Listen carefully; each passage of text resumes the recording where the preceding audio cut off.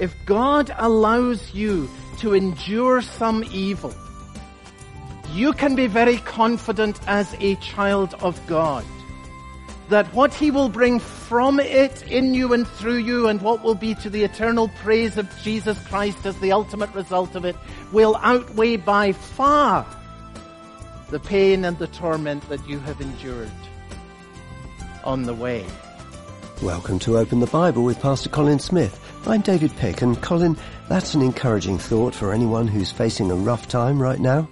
Yeah, it's a perplexing issue, this, isn't it? That we all want to give thanks to God for the good things that happen, but how do we relate God to the things that are bad or very, very painful in our lives? And Christians go different ways on this. I mean, sometimes a believer will say, well, God merely allowed it, but they don't want to say God willed it because it kind of gets God into stuff that seems like it's rather painful. Well, I think that the Bible has a better answer than that. God doesn't distance himself from the tough stuff of life. And the scriptures point us to the hand of God, not only in good things, but in all things. And I think that's profoundly helpful when it comes to struggling through some of the hardest things. God isn't at a distance from this. He is actually actively at work, and he's got a purpose through it. We see that played out in the story of David and Saul, so I hope you'll open your Bible and join us in the first book of Samuel, chapter 16, as we begin the message, Soothe My Troubled Heart. Here's Pastor Colin. Well, we are up and running on our series, A Tale of Two Kings. We began by meeting King Saul, who we described as a king gone bad. Saul, a tragic figure in the Bible. Here's someone who believed in God, who for a time offered service to God, and yet his heart, even through that time, was in rebellion against God. And we have seen that Saul is the one that none of us wants to be like. And then last week we met David, a man after God's own heart. We saw that man looks on the outward appearance, might not see outwardly or immediately any great difference between David and Saul, but God looks on the heart. And we saw David, of course, was born with a sinful heart like all of his brothers and like all of us. So where did David get a heart after God? The only answer is this: God gave it to him. God seeking this new heart, and God found it because God gave it. And we saw that takes us right to the promise of the gospel, which in Ezekiel in chapter 36, verse 26 is stated this way. God says, I will give you a new heart, and I will put a new spirit within you. Now, as the story goes on, the difference between David and Saul becomes increasingly obvious. It boils down to this. We summarized it last time in this way, that Saul was a religious man and David was a regenerated man. And there is all the difference in the world between these two. That was our focus last time. The religious person is really just a church-based version of the person that they were before.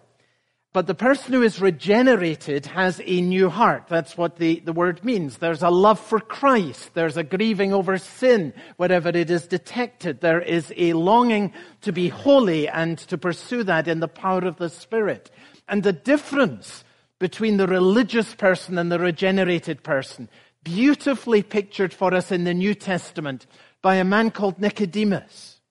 Do you remember this man? And he came to Jesus one night, we're told in John's Gospel in chapter 3. And he's a religious man. He's a moral man. He's an educated man. He's a man who's highly respected in the community. A man of influence, a natural leader. And he comes to Jesus. And remember, Jesus says to him, now Nicodemus, you must be born again. We could put it like this. Jesus was saying to him, you have to become like David, a regenerated man, or, Nicodemus, you will remain like Saul, simply a religious man. That's basically what you are at this point. And you remember that this religious man, who was a teacher in Israel, had absolutely no idea whatsoever about what Jesus was speaking to him of. Not the faintest idea. He says, well, now I'm a grown man. How in the world can I climb back into my mother's womb? And it's completely beyond him. as perhaps the things that we are speaking of may seem completely beyond some in the congregation even today. And I want to give you therefore this encouragement. The good news of the story of Nicodemus is that by the time you get to the end of the gospel, Nicodemus comes out into the open and identifies himself as a disciple of Jesus. And so the story, as you put it together at the beginning and the end of John's gospel, is that God turned this religious man into a regenerated man, and God can do the same for every man and woman here in this service today. So I want to encourage you, if you're struggling with these things, you're thinking, now I'm not quite sure I'm getting all of this, stay with the Word of God in this series.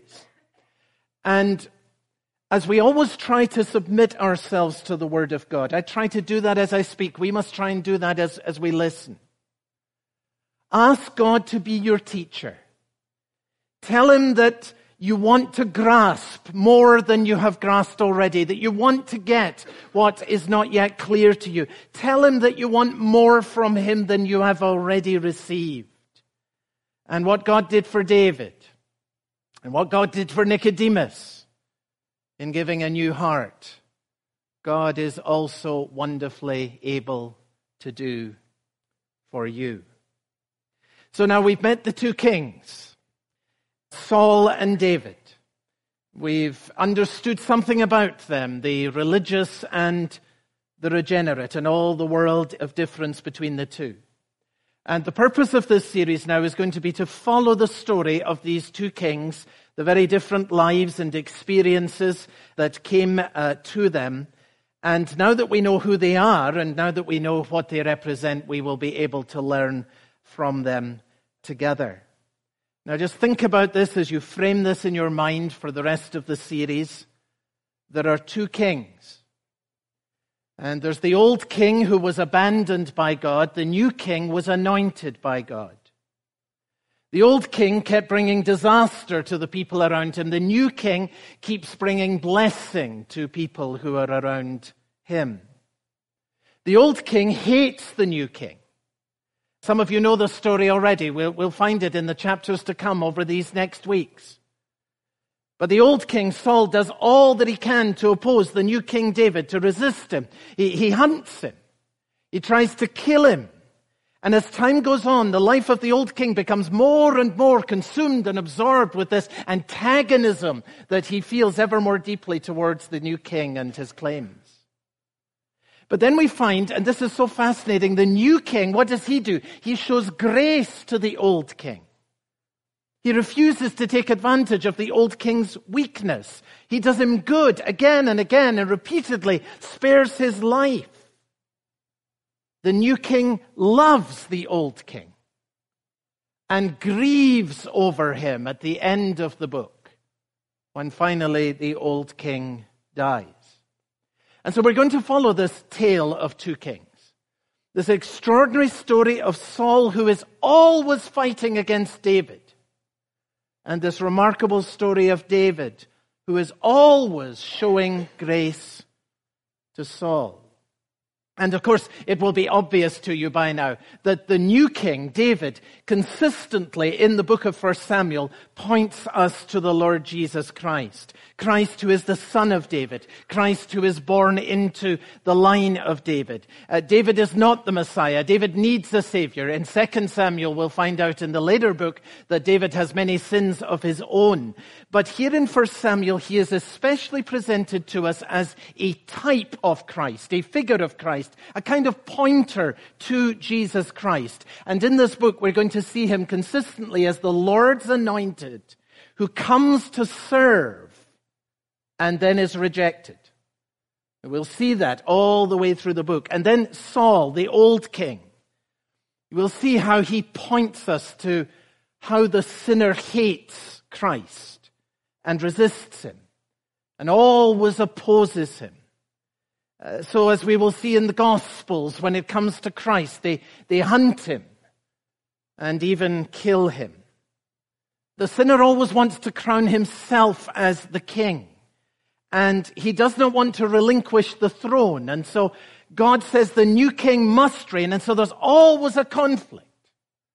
It just goes on and on and on. And that's the story of Saul, and that's the story of David, the tale of two kings. And it gives us a window into the very heart of Jesus Christ coming into the world. You're listening to Open the Bible with Pastor Colin Smith, and if you ever miss any of our broadcasts, you can always go to our website, openthebible.org.uk. There you can download or stream any of the previous messages, including today's. We're adding more and more resources to our website. You can find Open the Bible Story, which includes a 30-session journey through the Bible story, which we call The Drive. It will take you through the deep valleys of the Old Testament and up to the peaks of the glory of Jesus, as well as the ups and downs of the Christian life. It includes a study guide to help you discuss your 30-day journey in a small group. Now back to the message. Here's Pastor Colin. Now, I hope you have the Bible open and that you will open it at 1 Samuel chapter 16 and verse 14, where we take up the story today. Notice the extraordinary contrast that is focused for us between verse 13 and verse 14. The Spirit of the Lord, verse 13, rushed upon David from that day forward. That's where we ended last time. And now where we begin today, verse 14, the Spirit of the Lord departed from Saul. Now, you couldn't get a clearer contrast than that, could you? The Spirit of the Lord rushing on David from that day forward, the Spirit of the Lord departing from Saul. Now let's pause here for a moment because many questions arise from the Spirit of the Lord departing from Saul. In Old Testament times, it's important to understand that the Holy Spirit was given to certain people for particular purposes. The Holy Spirit came on Saul, giving him wisdom for the responsibilities that had been trusted to him in regards to government. In particular, he was given the ability to prophesy. Remember this, that God helps those who do not honor him as well as those who do. It's a very important principle. And we acknowledge this every time we pray for our nation. We pray that God, by his Holy Spirit, will help our leaders, some of whom honor him, and some of whom do not. But we pray indiscriminately that God will help all of them because we believe that in his mercy, God helps those who do not honor him as well as those who do. Now, theologians, who of course have a name for everything, have a name for this, and it's called common grace. That is grace that God gives widely, indiscriminately, to those who dishonor him and even defy him, as well as those who honor him and love him. And common grace is expressed in many, many ways in our world. Jesus speaks of it this way. God makes the sun to shine and the rain to fall on those who are evil as well as those who are good. What this means is very wonderfully, and thank God for this, that God is able to prompt a bad king to make a good decision. We're all relieved about that, aren't we? That God is able to do this, and indeed he does. What is that? It is common grace. And it was the experience that Saul had of the Holy Spirit. Now, Romans chapter 2 and verse 4 tells us very clearly that the kindness of God, that is the common grace of God, is given for this purpose, that it should lead us to repentance. You would think that the gifts of God in life and in this world that are indiscriminately given to all would simply lead all to repentance. But we're seeing very clearly that Saul did not follow that path. He hardened his heart in rebellion against God. And so I want you to notice in verse 14 what happened next. Now the Spirit of the Lord departed from Saul. He was no longer experiencing this particular help and wisdom for the purpose of the wise guiding of the kingdom in these earlier years. The Spirit of the Lord departed from Saul, and then something else happened. And a harmful spirit from the Lord tormented him. a harmful spirit from the Lord. Now, if anyone's not got a few questions about that phrase, you're simply not awake. All kinds of questions come up from that phrase, right? A harmful spirit from the Lord? What in the world is this? Let me make these two observations, and they are very important. Number one, God is sovereign over evil as well as good. And you only need to think about that for a moment to say from your heart, thank God that it is so. Because if evil was sovereign over God, we'd all be in desperate trouble. But God is sovereign over evil as well as good. And you see that, of course, most clearly, many places in the Bible, but perhaps most particularly in the story of Job, where it becomes quite evident from the first chapter that Satan operates within certain boundaries that are set by Almighty God. By the way, that is why in the New Testament God says, and this is a very precious promise for Christians who are tempted, God says that He will not let you be tempted beyond what you can bear. That's 1 Corinthians 10 and verse 13. God sets boundaries to the degree of temptation that Satan is allowed to bring to you. Satan always operates within boundaries that are set by God. That is why the Bible also says that Satan knows that his time is short. There are boundaries in terms of his operations, and there are boundaries in terms of his time, and both are set not by Satan, but by Almighty God Himself, because God is sovereign over evil, and thank God for that. And here's the principle. When people choose evil, when a nation chooses rebellion against God, the boundaries within which Satan operates widen, and his activities become ever more evident because they are widened by God. And this is precisely what was happening at this point in the life and the tormented experience of this first king, Saul. Second observation is this, and it is very important, that God uses evil as well as good in His own ultimate purposes. Evil is evil, and there is no darkness in God. But because God is sovereign over evil, He is able to use it so that He is not defeated by it. That's what sovereignty means. But that He actually employs evil so that Satan unwittingly and to his own eternal frustration actually becomes an agent whose work ends up advancing the ultimate purpose of God. How frustrating it must be to be the devil. How eternal will be his frustration.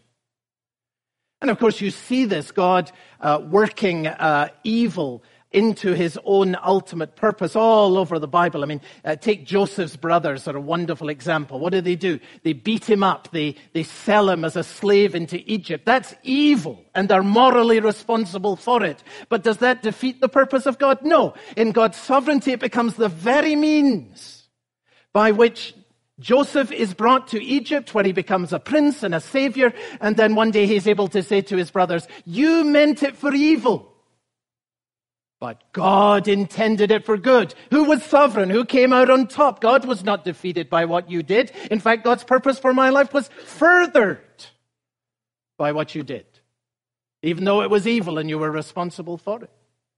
You see it in the Apostle Paul. Do you remember how in 2 Corinthians in chapter 12, Paul speaks about how God had allowed him to live with what? A thorn in the flesh. And do you remember what Paul says about that? He says that thorn in the flesh was a messenger from Satan sent to buffet me. And 3 times I pleaded with the Lord to take this away. But this particular work of Satan, identified in that way by the Apostle Paul himself, was the means, not of overwhelming the purpose of God through the apostle, but of demonstrating in the experience of the apostle that the grace of God was sufficient for him as it is for us. And Paul says, it had the added effect of keeping me from becoming proud, which if that had happened would have completely ruined my ministry. So here's this great trouble, whatever it was that Satan was allowed within certain boundaries to work by God, and yet God sovereignly utilizes even this in the ministry of the Apostle Paul so that its effect is advanced rather than hindered. And of course, most of you will be ahead of me already on this. You see it supremely at the cross. Here are men who take nails and they pound them into the flesh of the Son of God. That's evil. But does it defeat the purpose of God? No, through this very cross, through this most heinous of all crimes, and in the middle of it, God is reconciling the world to himself as Jesus Christ becomes the sin bearer on the cross. That's sovereignty over evil, isn't it? And it's demonstrated in his resurrection from the dead. Now, this is why, friends, in Romans 8 and verse 28, one of the most precious verses in all of the Bible to a Christian believer, it says that God works in all things for the good of those who love him. This is a precious promise given to the family of God. God works in all things. And the word all there means all. If it said, friends, God works in the good things for those who love him, that verse would not be of much help to us. It would leave a massive sphere of the bad things that were somehow outside of the ultimate purpose of God. It would leave, as it were, a huge black hole in the world of grace. And that black hole would suck us in, and that it would ultimately lead us to despair. But because God is sovereign even over evil, the scripture says to us that God works in all things. That is, the bad things in your life and in my life, as well as the good, the worst things as well as the best. And he is always working in all things and through all things for the eternal good of those who love him. Only a sovereign God can do such a thing. You've been listening to Open the Bible with Pastor Colin Smith and the message, Soothe My Troubled Heart. Looking today at how God is sovereign over evil as well as good, and how he can actually use evil as well as good to accomplish his ultimate purpose. Open the Bible is supported by our listeners, people like you. And if you want to help and support our work of bringing God's Word to folks all over the country, we would greatly value a regular donation each month. As our way of saying thank you when you set up a regular amount of £5 or more, we'd like to send you a copy of the book You Can Trust God to Write Your Story, Embracing the Mysteries of Providence. It's by Nancy DeMoss Wolgemuth and Robert Wolgemuth. And Colin, who would you say this book's written for? Oh, I think it's for every person who has ever said, what in the world is God doing? And I think we've all asked that question many, many times. You know, you look at your life and you say, oh, if only something were different. If only I didn't have this illness. Or if only I had a believing partner. If only I wasn't in this particular situation. And what we're really doing is we're asking a question about what it is that God is doing in a circumstance that we would not have chosen. And Robert and Nancy have written a marvelous book that reminds us that it is God who writes the story of his children's lives in all of the circumstances that we face. So, you know, you look down the contents page of this book, chapters on you can trust God when your marriage is in trouble. You can trust God when you're hard-pressed financially. You can trust God when you lose your health. You can trust God when your child breaks your heart. Each chapter is actually aimed at a particular circumstance, and what each chapter does is it shows how God works redemptively in every circumstance of life. It's a wonderful book. It's a joy to read. It's a book of stories, and I think it's going to be a marvelous help and encouragement to everyone who reads it.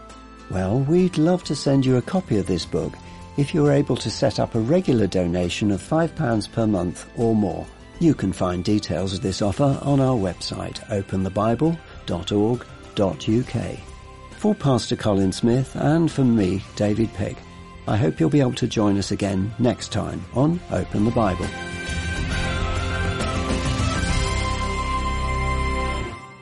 This broadcast of Open the Bible was supported by our listeners. Many people believe that if they threw off the claims of Christ, they would be free. Discover why the opposite is true next time on Open the Bible.